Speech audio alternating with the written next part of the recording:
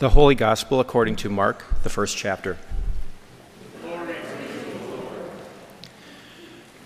Now after John was arrested, Jesus came to Galilee proclaiming the good news of God and saying, "The time is fulfilled, and the kingdom of God has come near. Repent and believe in the good news." As Jesus passed along the Sea of Galilee, he saw Simon and his brother Andrew casting a net into the sea, for they were fishermen. And Jesus said to them, "Follow me, and I will make you fish for people." And immediately they left their nets and followed him. As he went a little farther, he saw James, son of Zebedee, and his brother John, who were in the boat mending their nets. Immediately he called to them, and they left their father Zebedee in the boat with the hired men and followed him. The Gospel of the Lord. Grace, mercy, and peace be with you all from God our Creator and the Lord Jesus Christ. Amen.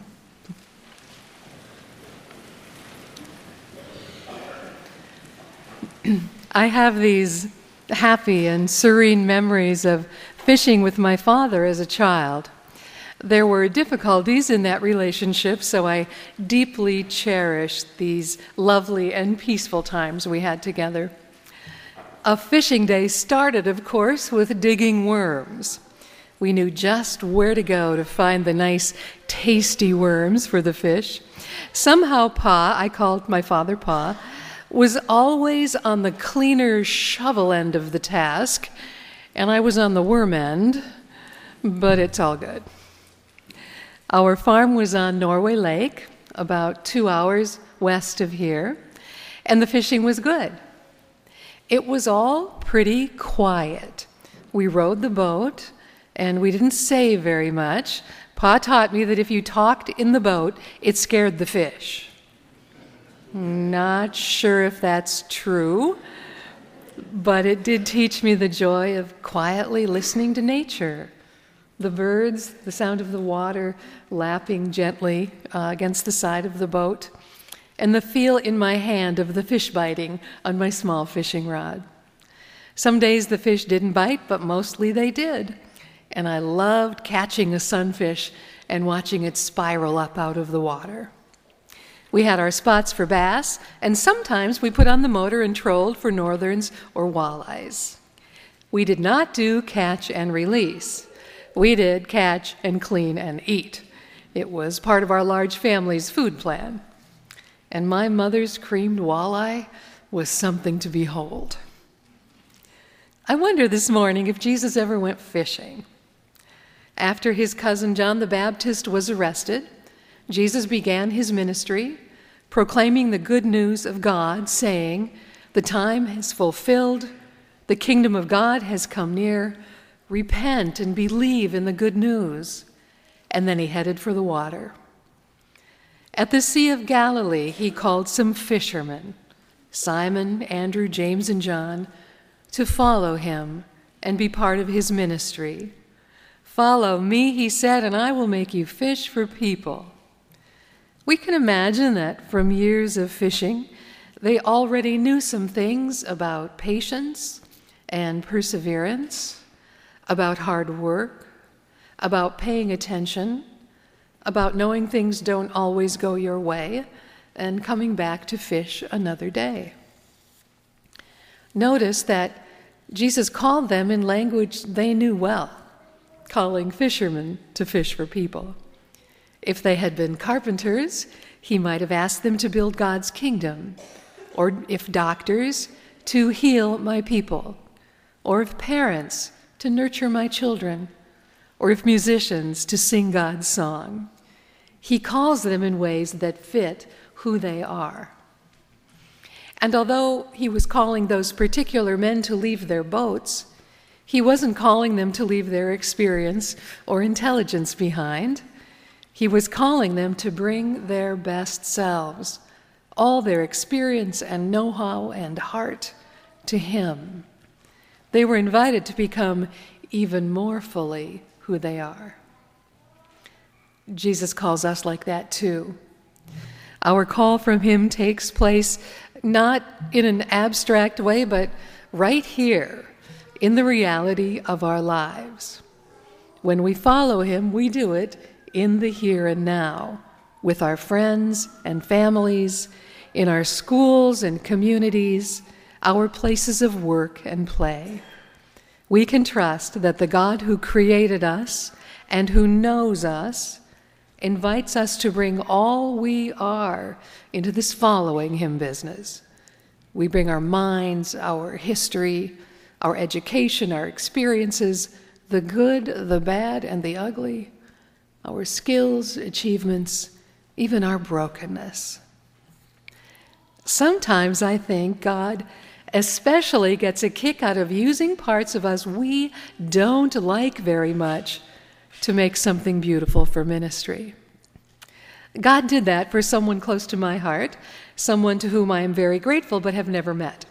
Her name is Sybil Macbeth. Some of you know that one of my favorite ways to pray is called praying in color, and it started with Sybil. She has a wonderful little book called Praying in Color, so if you like, you can read more about her. Now, Sybil is a math teacher, a dancer, a wife, and a mom. She likes color. She loves God. She likes to doodle.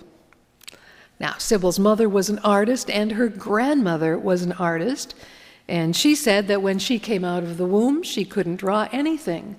Not a dog, not a cat, not a stick figure. She had no artistic talent at all, which she thought was very unfair. Also, in what she considers to be her deficit column, she can't sit still. She fidgets. She's a dancer. She likes to be in motion. So the method of prayer where you sit very quiet and still, which is perfect for so many people, was difficult for her. She just wasn't wired that way. However, she had many people in her life who needed prayer, who had specifically asked her to pray for them. And although she considered praying for people to be a sacred trust, she wasn't praying for them as she wanted to be because the ways she had been taught to pray did not come naturally to her. Well, one day she went out on her porch, and she sat down with her colored pencils and a pad of paper and thought about those dear friends who had asked for prayer and thought about God's love for them.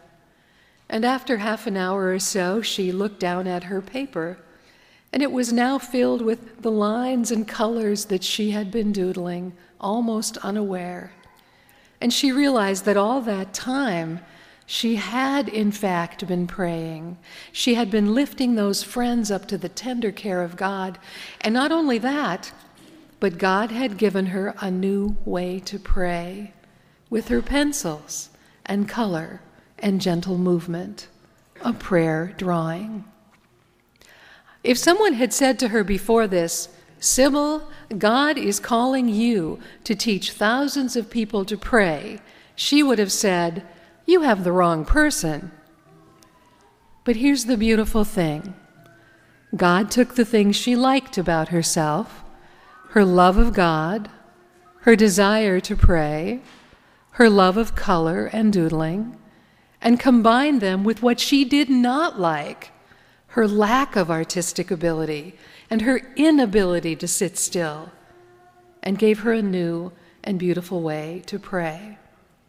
Eventually, she thought that maybe other people were wired by God in the same way she was, and maybe God wanted her to share this method of prayer with others. So she did, and it has awakened the prayer lives of thousands of people. It's been a great blessing to me and one I love to share with others. Jesus says, "Follow me. Follow me, Simon and Andrew and James and John, and I will make you fish for people. Follow me, Sybil, and I will make you a prayer teacher."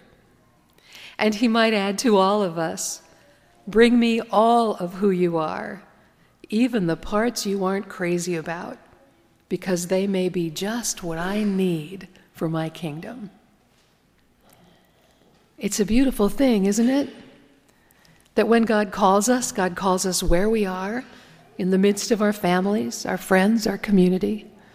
And God calls us as we are, with nothing wasted, able to make ministers who reflect God's love to this world. May God give us the willingness to offer our whole selves and to follow. In the name of Jesus, amen.